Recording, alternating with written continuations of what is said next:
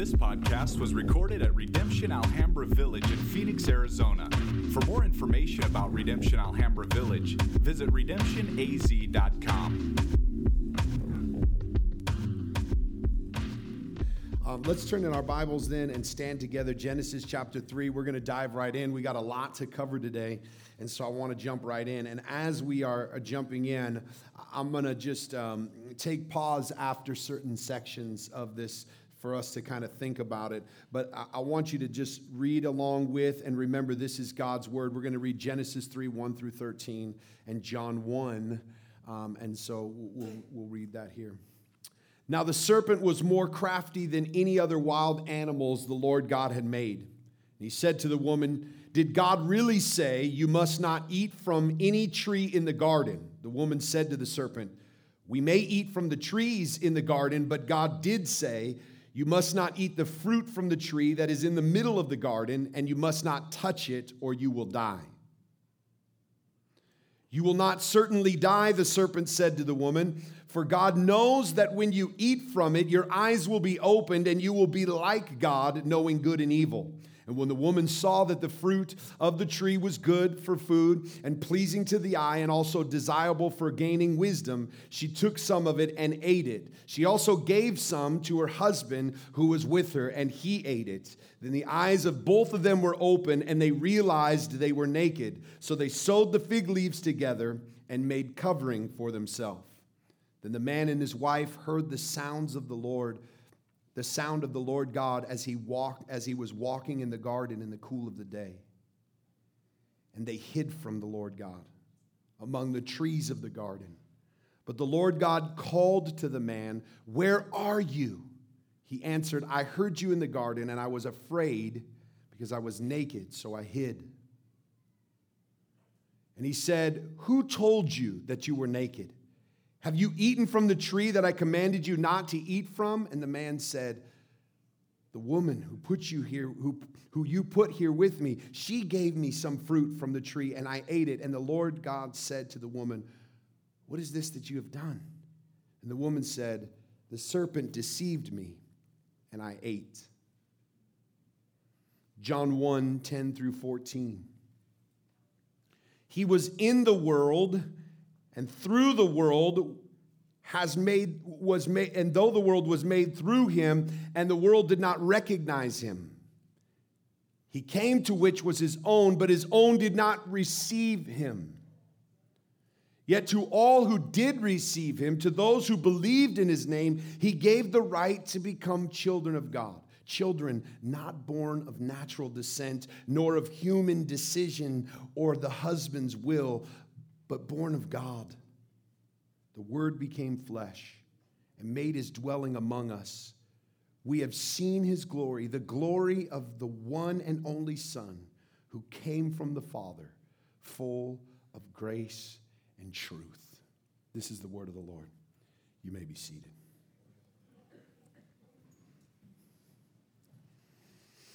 Church, I wanted you to look at a couple of pieces here, and as we establish, as we're studying a text like this, it's important for us to read it through the proper lens.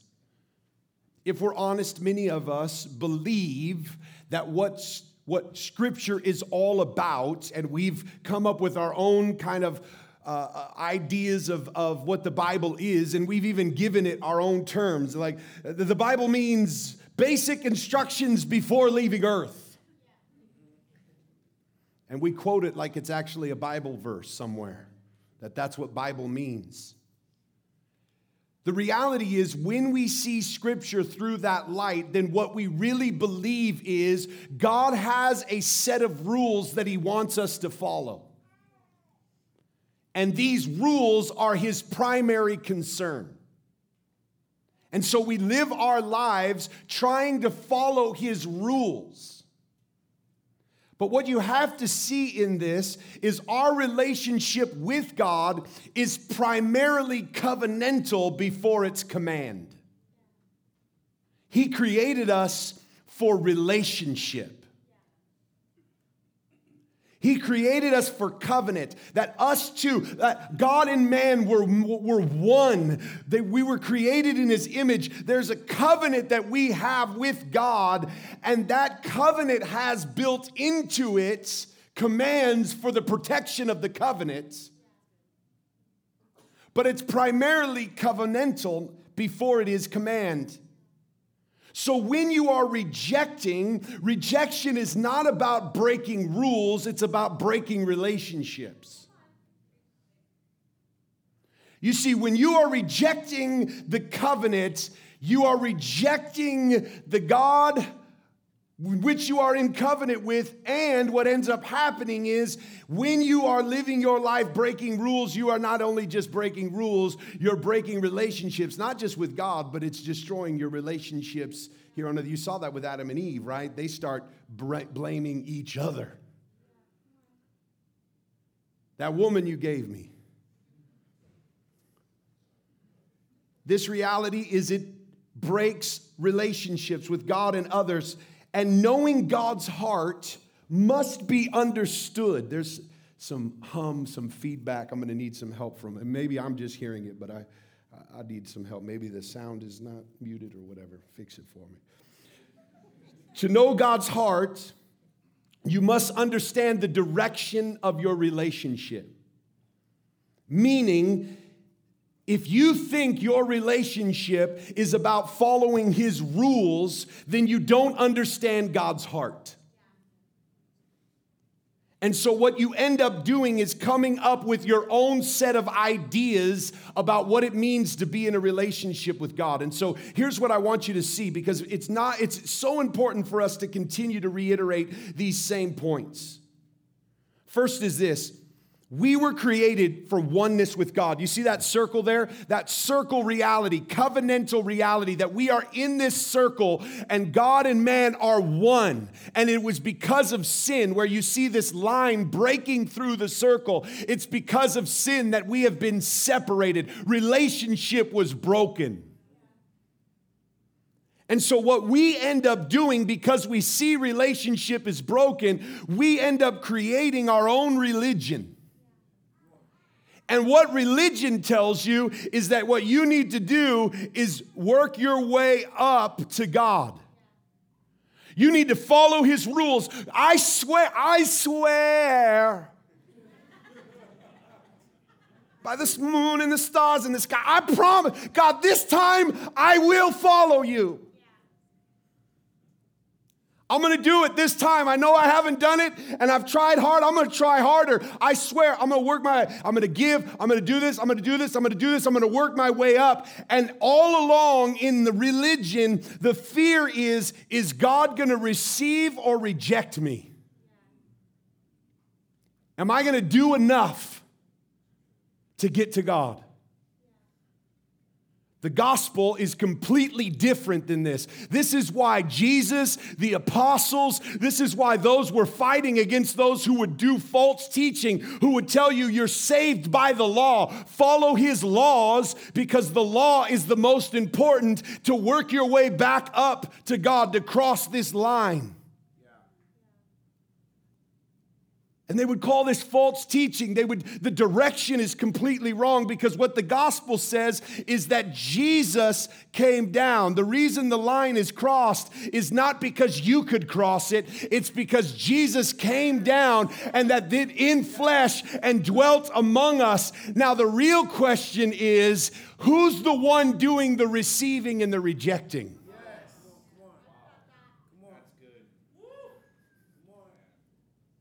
God's not doing the receiving and the rejecting. God has received us. There is not one who has sought Him. There's not one who has come to Him. There's not one who is weak and who is heavy laden, who has been rejected by God. There's not one who's been called to Him that could be rejected. The reality is, what we see in the gospel is that as He comes, many reject Him. They don't even recognize Him. They don't recognize and they reject, but there are some who receive. You see, the nature of our relationship with God is not about us going to Him or working our way up. You see, we do not work our way up to him and worry about him rejecting us. He comes to us. We reject. We receive. We didn't do the work. We didn't earn it.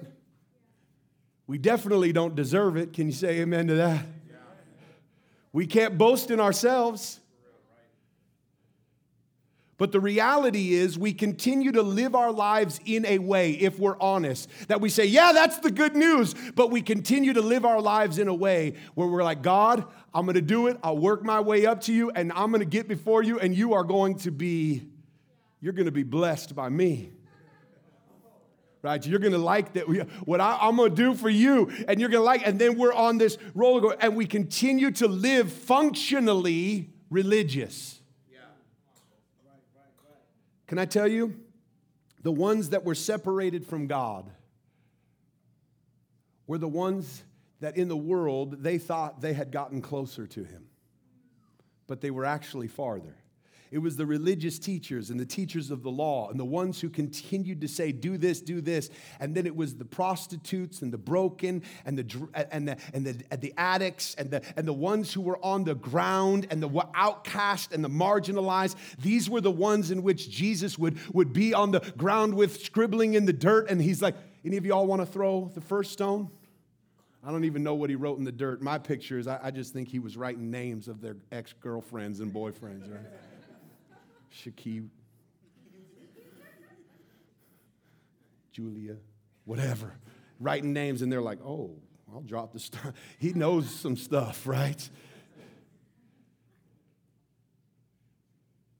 See, what you have to understand about this is that we continue to strive to cross the line and reject him.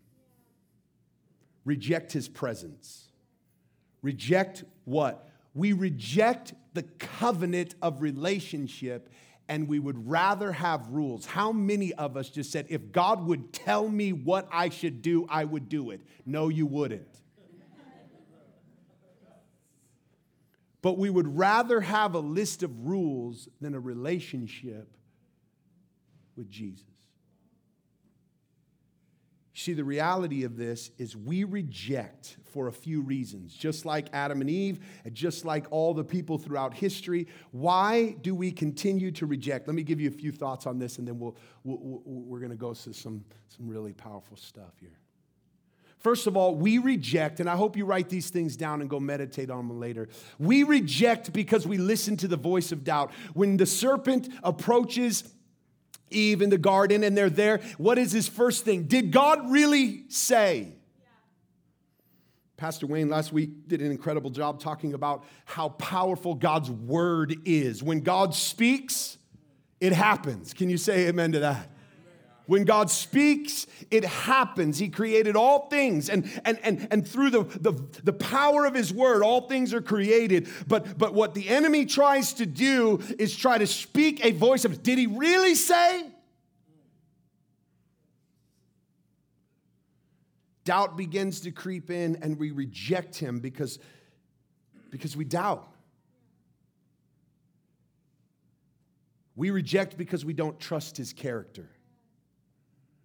In the very next verses, as she says, well, this is what he said, and she even changed some things and added some things. This is kind of what he said, and then he said, no, he didn't. You won't surely die. Matter of fact, he's scared you'll be like him.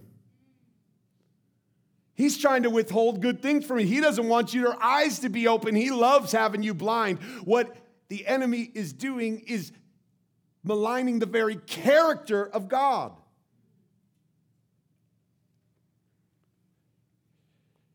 We reject him because we don't trust his character. We don't think he's good. We don't think he's gracious. We don't think it's kind. We begin to look at his character and we listen to the voice of doubt and we begin to reject his very character. We reject because we see our weakness and our nakedness. This one's hard. What do you mean that's rejection? Do you realize deep insecurity is rejection? When their eyes were opened, They didn't see how great they were. They saw how weak and naked they were. And what did they do? They hid from God. They hid from the very presence of God because we reject Him, because when we see our weakness and nakedness, what we end up doing is saying, I need to go away, fix myself, hide myself, cover myself, and only come back when I can come back strong. We don't know how to be weak in the presence of God. You see, many of us are living in this same pattern. When we come into a place like this, the reason we don't come around people where it's in the light is because we see our weakness, we see our nakedness, we see that, and what we end up doing is rejecting the presence of God and hiding from Him. We don't know how to boast in our weakness that grace may abound. So we reject Him. Another reason we reject church is because He doesn't meet our expectations. That's what you see in John chapter 1. He came to His own, and His own did not receive Him. Why didn't they receive Him? He comes in flesh, wrapped in flesh. He humbles Himself all the way to the point of death. Why did they not receive Him? Because in their minds, they had created the kind of God they would worship, and He didn't fit it. He will come in strength. He'll deliver me. He'll fly in like Superman. He'll pull me out, and then He'll save me. He'll kind of say, hey, I'm here for you, and then fly off. Stay out of your life. He'll come in strong and overthrow all the powers of oppression. He'll do all these kinds of realities, and all of that is good because we need that, but we don't want covenant. He comes in humble as a baby, wrapped in swaddling clothes. They can't even recognize Him because they had created an idol of the God that they would worship, and He didn't fit it. Many of us are hiding from Him because of our weaknesses, and many of us are breaking relationship with Him and others because they can't meet our expectations of what we think relationship looks like. We reject Him because He does not meet our expectations. You see, the reality of what we're celebrating at this time is in Jesus, yesterday, today, and forever. The light, the Word, the power of God wrapped in flesh, coming to His people. The same God who does this work over and over again comes through the prophets, comes in Jesus, sends His church. He's continuing to cross the line, to cross the walls, to take down the walls of hostility so that those who are called to be His children come into this relationship with Him. That is the same, but there's also something else that continues to be a consistent thread: our rejection.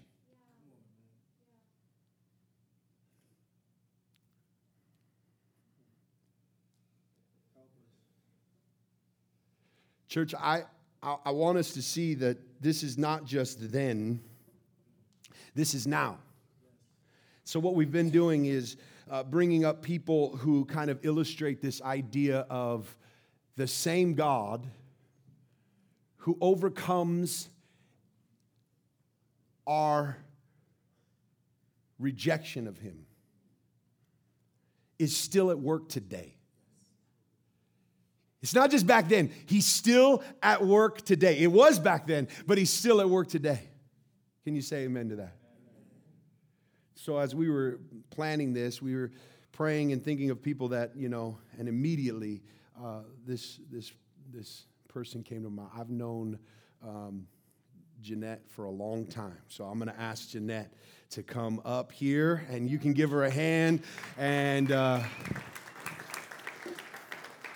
I'm going to tell you, she's about to let you have it, so get prepared, okay? I want to say this about Jeanette before she starts. We've known each other for a long time, 15 years. And as you're going to hear in her testimony, it's going to sound like a lot of hard stuff has happened. And that's true. To her, in all of our relationships as we've walked through life together, you're going to go, my goodness, how did these relationships happen? But I will say this. I am so proud of you and thankful for you. Because of not many people would come up here and boast in their weakness. And the reason why is because they don't understand the grace of God. I have seen in you someone who knows and has experienced God's grace in such a way that you could sit here with me, with us, your family, and boast in your weakness. And by your own confession saying, I just want people to know the very grace of God. Yeah. So listen, we love you. And as you've been meditating on this section with me for the last few weeks on rejection, I asked you to share your testimony and some of those things. And so I want you to just open up your heart to us, let us listen, and I believe God's going to speak some stuff through you. Okay, less crying this time. So I've known the Lord a really long time. I was separated from my mom for just a small period of time, and my brothers, and then I was reunited with her, and it was just her by herself trying to raise me in Alhambra, actually. I always wanted a family. I wanted a family really bad, and I struggled with that. We just had it hard living in shelters. The projects, I always wanted just to belong to something and be a part of something. So we were a part of this church. Unfortunately, they had abused some of their positions there. They ended up oppressing. It was very legalistic. I knew about God, and I did have a relationship, but I didn't understand because a lot of the legalism that was pressed on me, like he said, I couldn't keep up with the stuff that was happening. So I ran away all the time. My poor mother, constantly in and out of juvenile. I was involved in so much sexual sin, just from 13, 14 years old. I was baptized so many times because I just wanted to make sure, this next time, Lord, I'm going to baptize again. I'm going to confess you. So later on, I ended up getting pregnant at the age of 16. I was asked to leave that church. And I said, well, where do I go? And they said, just don't come back here. Go to a Methodist, Catholic, Jehovah, just do not come back here. And so I left with my baby in my stomach, and I didn't know where to go. And so I married a man for 10 years who he was broken, and he struggled with addiction, and he would continue to oppress me even further. He would abuse me in many ways. During that time, I found New Generation, which is where I first met Aaron. And I would be in and out of church again. I would go into shelters with my baby, and I would just come back. By the final round of that, I ended up starting to work in the strip clubs. And I was like Hosea's wife. I don't know if you guys know who Hosea is, but he was always going in and washing and cleaning his wife, and just so she could go back out and do it all over again. And that was me. I would go back, and I would turn away from him, and I would pursue my own desires, my own lust. I had no sense of value. I had no sense of worth. I ended up going really deep into this lifestyle of exotic dancing. I fed off the power that I had over men. I eventually ended up pregnant, and I went against my own beliefs, and I had an abortion. Remember, I grew up in a very legalistic church, so this was very, very hard for me to do. I remember driving, and when I was driving, I couldn't see. My eyes were watery, but I made it to the clinic, and I sat with a lady, and she gave me the pill, and she didn't ask me if I was okay. She didn't ask me if I didn't want to do this. She just continued to do her job, and I just wanted somebody to ask me a question, and she never did. So I left with the second part of the medicine in my hand, and I happened to be passed by the church, and I just pulled in, and I was a wreck, and this was in the middle of the week during the day, and I seen Dana, Ronnie, and Julie. And I was broken, and I told them what I did, and they just wept with me. And there was one girl standing there, and I was so mean. And I looked at her. I was like, who are you? I don't know you. Like, you need to go mind your business. Like, still, my pride. Oh, that poor girl. So anyways, I went home. I found out that I wasn't able to stop that abortion. I had to take it. So when I got that phone call, my stomach went from here to the floor, and I just seen the word murderer. And I grabbed my stomach, and I just wept. And I said, what did I do? But that did not cause me to turn to him. Instead, it caused me to turn from him. And so I just went deeper into that lifestyle. One night when I came home from work, well, it wasn't night, it was the next day. I told my mom I was going to go to church.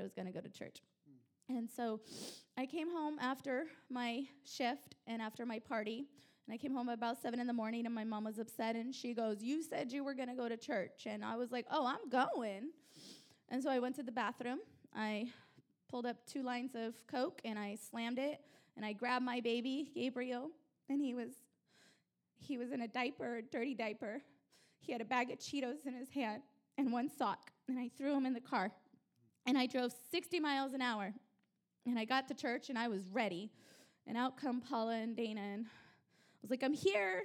And they're like, yeah, you're 2 hours early. I was like, oh. Well, I came there to fight. I was in what I called a dress. It was a shirt, and my stilettos, like I looked like straight from the club. And I was ready to fight. I wanted somebody to tell me what a wretched I was. I wanted somebody to spit some scripture at me, because let me tell you, I had it all down. I was ready to slap them with it too. And nobody did that. Nobody did that. They fed me. I gave them my drugs. By that time, I started not sobering up, but I started feeling the effects of the alcohol, so I was so tired. And Pastor Aaron was preaching about sexual sin, and I thought God was funny. I was like, oh, you got jokes, huh? And so I would fall asleep in the middle of the sermon. You could smell the alcohol off of my breath. And I'd wake up, and it was specifically towards me. And I'd go, oh, there was one part when worship was on. And he said, worship me. And I said, I'm here, ain't I? He said, open your hands. And so I opened my hands. And he said, lift them. And I went like that. Okay, there you go. You got me. And then, I just kept going in and out of this, passing out during the sermon. And then at the end of it, he said, take off your dancing shoes. And I said, well, you better provide for me, because this is the only way I'm bringing in the bills right now. And so I got my bag, and I went to the altar, and I fell asleep praying, and I woke up, and then I just left it there. And then I stayed with the Lord for a while. And during that time, he brought some healing, and then I met that handsome guy right there, Ted. And God gave me a husband that wouldn't abuse me, that would love me and care for me. And then I decided that I was going to be Hosea's wife again, and I was going to go out and I was going to party. And this time I'm going to take my husband with me. I'm going to be like Eve and say, try this. And so I did that, and I brought him down with me.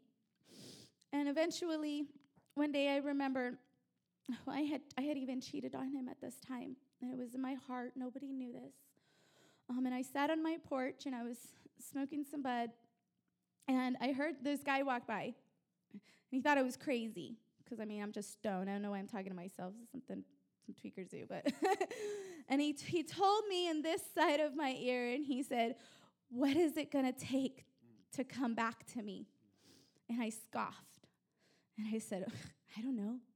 He goes, what if you got in a car accident? And I was like, Well, what if you became disabled? I was like, well, what if one of your kids died? That might work. What if your husband left you? I was like, nah. And he goes, well, what if you got pregnant? And I just laughed. Okay. And then he told me, he said, you're like a pig in your slop, and you're rolling around in it. And I said, yeah, I know. I like it. And I kept smoking.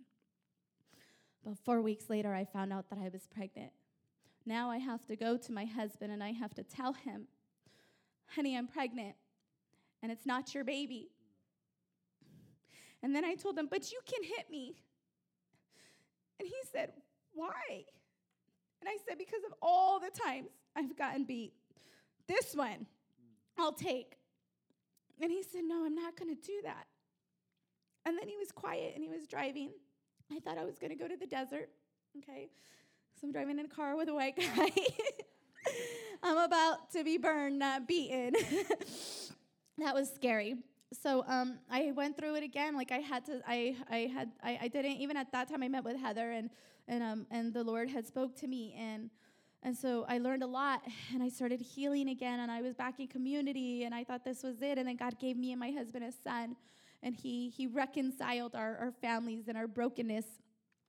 And then my husband would go and he would, do football and stuff. And then I ended up not going to community as much. And I started getting bored and tired, and I needed a glass of wine. And mommy needs a break now, guys. Just give me my space. Go get me my wine. And it went from a glass to glasses to bottles. To pretty soon now I'm smoking pot again. And I'm not coming to church as frequently. And now I'm going to become dependent on myself and my own peace and my own understanding. And then I just started going back and I partying again. And I just got deeper. And now I'm back on cocaine. Now I'm going to go and I'm going to take ecstasy, and now I'm going to dabble in a little bit of meth. And so I took my husband back with me. He followed me. And the week before I came home, I took a lot of mushrooms. I took 5 ecstasy pills. I crushed them up, and I mixed them in the bag because it wasn't doing what they were supposed to do. I was really mad because all the dealers had the same stuff, and nothing was working. And so I just was doing more and more and more, and I wasn't enough. And so the week after that, I got in a fight with Ted, and I just didn't like him.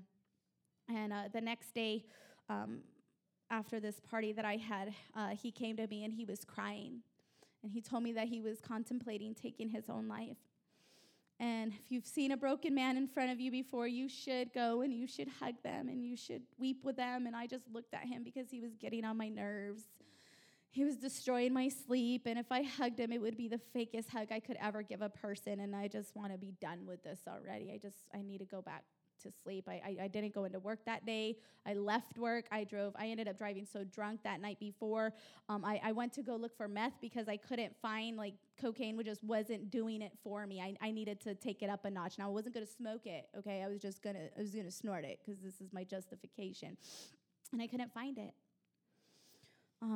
So then that morning is when he did that, and then I heard the Lord tell me, he said, call Melissa.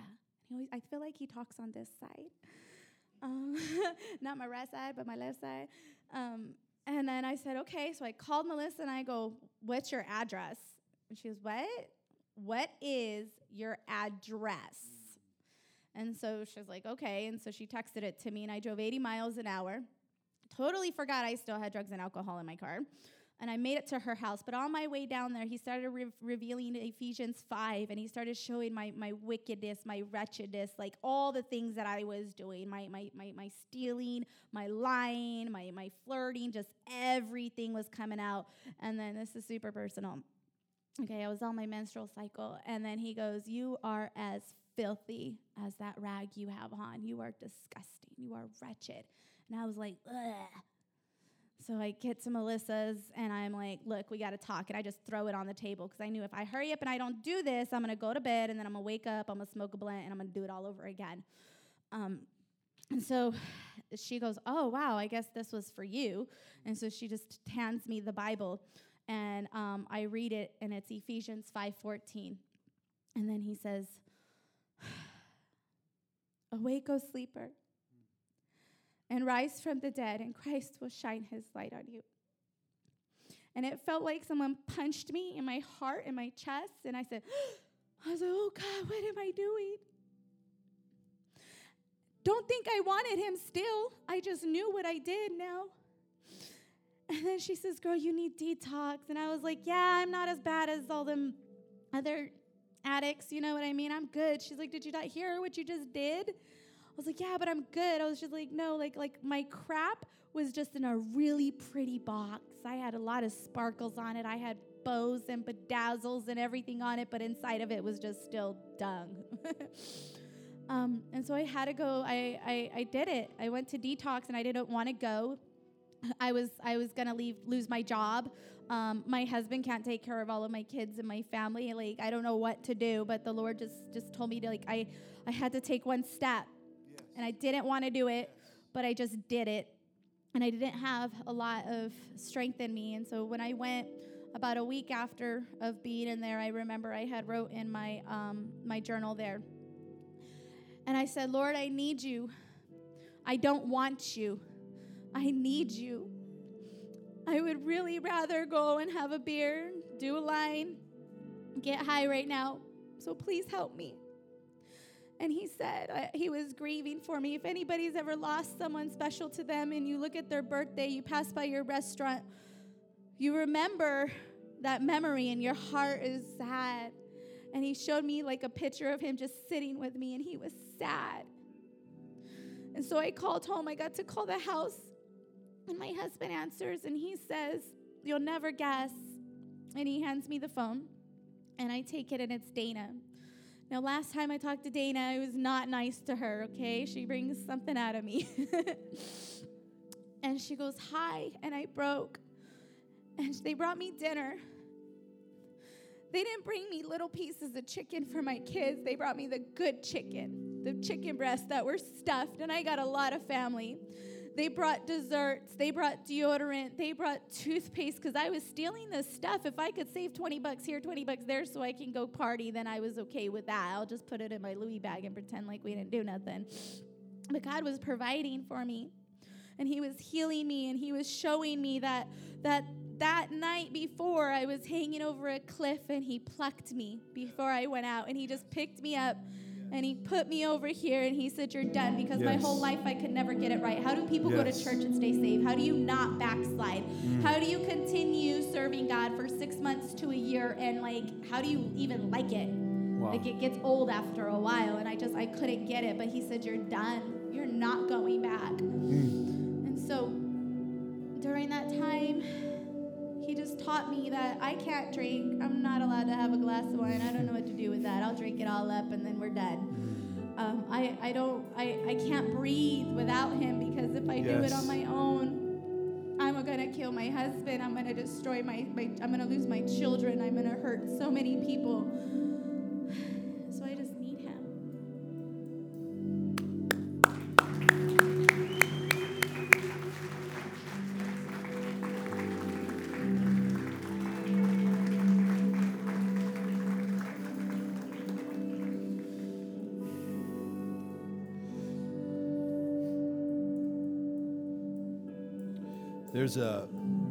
There's a text in Corinthians where Paul is speaking to the church of Corinth, and if you've ever read the book of Corinthians, they're a pretty jacked up church.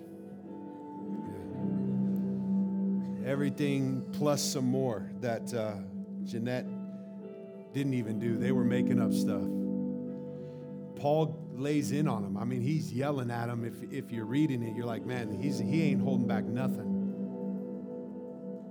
But there's a place in which he looks at that church and he says, you are the crown jewel of my apostleship.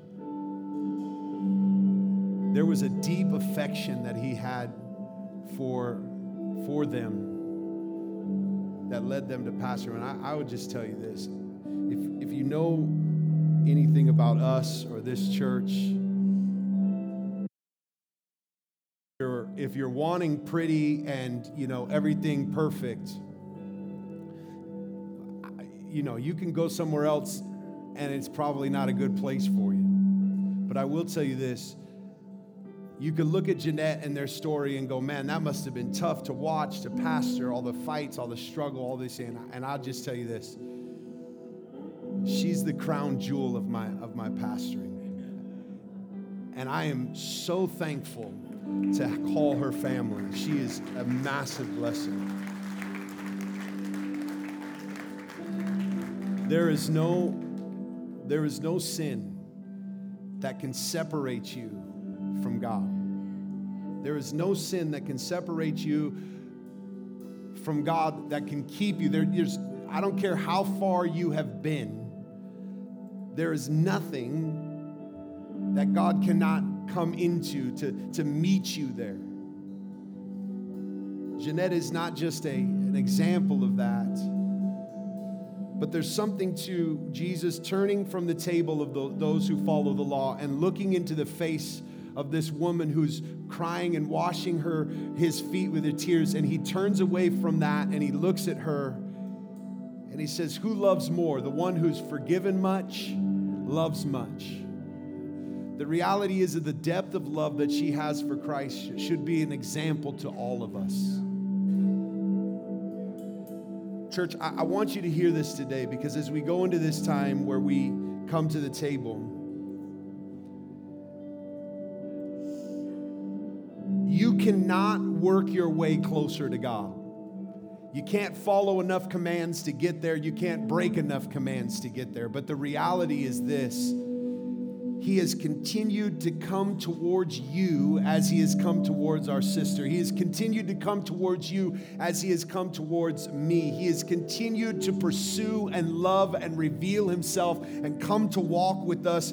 And the reality is, receive Him today. Receive Him and put your faith and your trust in Him. Believe in Him. Stop rejecting Him. Stop rejecting the covenant because He doesn't meet your expectations. Stop rejecting the covenant because you're weak and you can't do it. Stop rejecting the covenant because of your doubt and your disbelief in His character. That if we could just receive Him, John says, we will become His children. We will become His children. It's to them that He's given the right to be called children of God. And that word child is a covenantal term. It's through that receiving of Jesus that we enter back into our original covenant with Him, where the walls of sin have been broken and all has been paid for, and we are brought back into relationship. We're not brought back into a list of rules. We're brought back into relationship. And in that relationship, there are commands and health and life that we can live into and to follow. Church, I hope that you hear me on this today. Today, some of you came into this room hoping to hear a good Christmas message, and this is the best one you could have heard. Stop rejecting the presence of God. Now, some of you are sitting in here with a hardened heart, but there's others of you who are sitting in here and your heart is pounding. This is you. He's calling to you. And right now is the time in which He is softening your heart. And now is the moment of salvation. Now is the moment in which you surrender your life to Him and say, God, I want you. I want you. It's not about just being rescued or stopping this or not. I want you. And I've been running from you and I want you. Today is the day. Some of you have been rejecting His call, His voice in small ways. And today your heart is pounding. Maybe you know Him, but you know you've been neglecting Him. And today your heart is pounding because the goodness of this time is that He is here. He's with us. He's the God who is with us. So I'm going to ask Jeanette to just pray over us. And then there's two ways for you to respond. We're going to be over here, and some people are going to be ready to pray. For anybody who wants prayer, we'll be praying for you. But otherwise, respond by coming to the table and drinking of His body and blood and receiving this covenant. Though the tables will be open and we'll pray together. So could you close your eyes, and Jeanette, could you just pray for us? And then right when she's done praying, respond. Respond by coming for prayer or by coming to the communion table.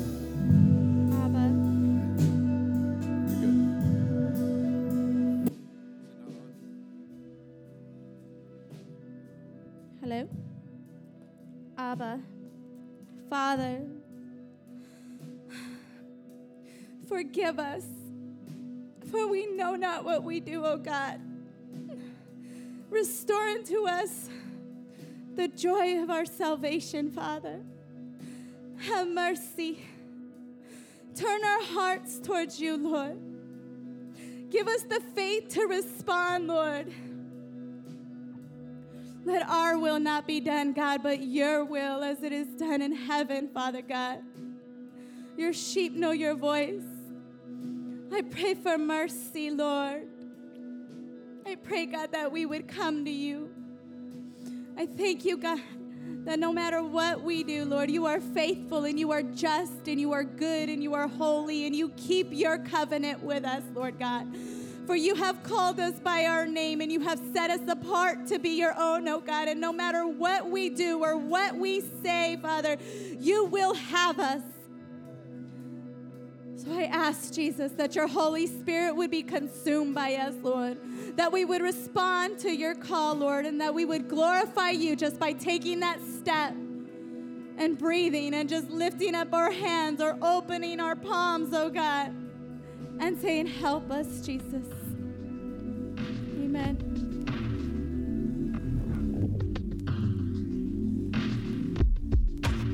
This podcast was recorded at Redemption Alhambra Village in Phoenix, Arizona. For more information about Redemption Alhambra Village, visit redemptionaz.com.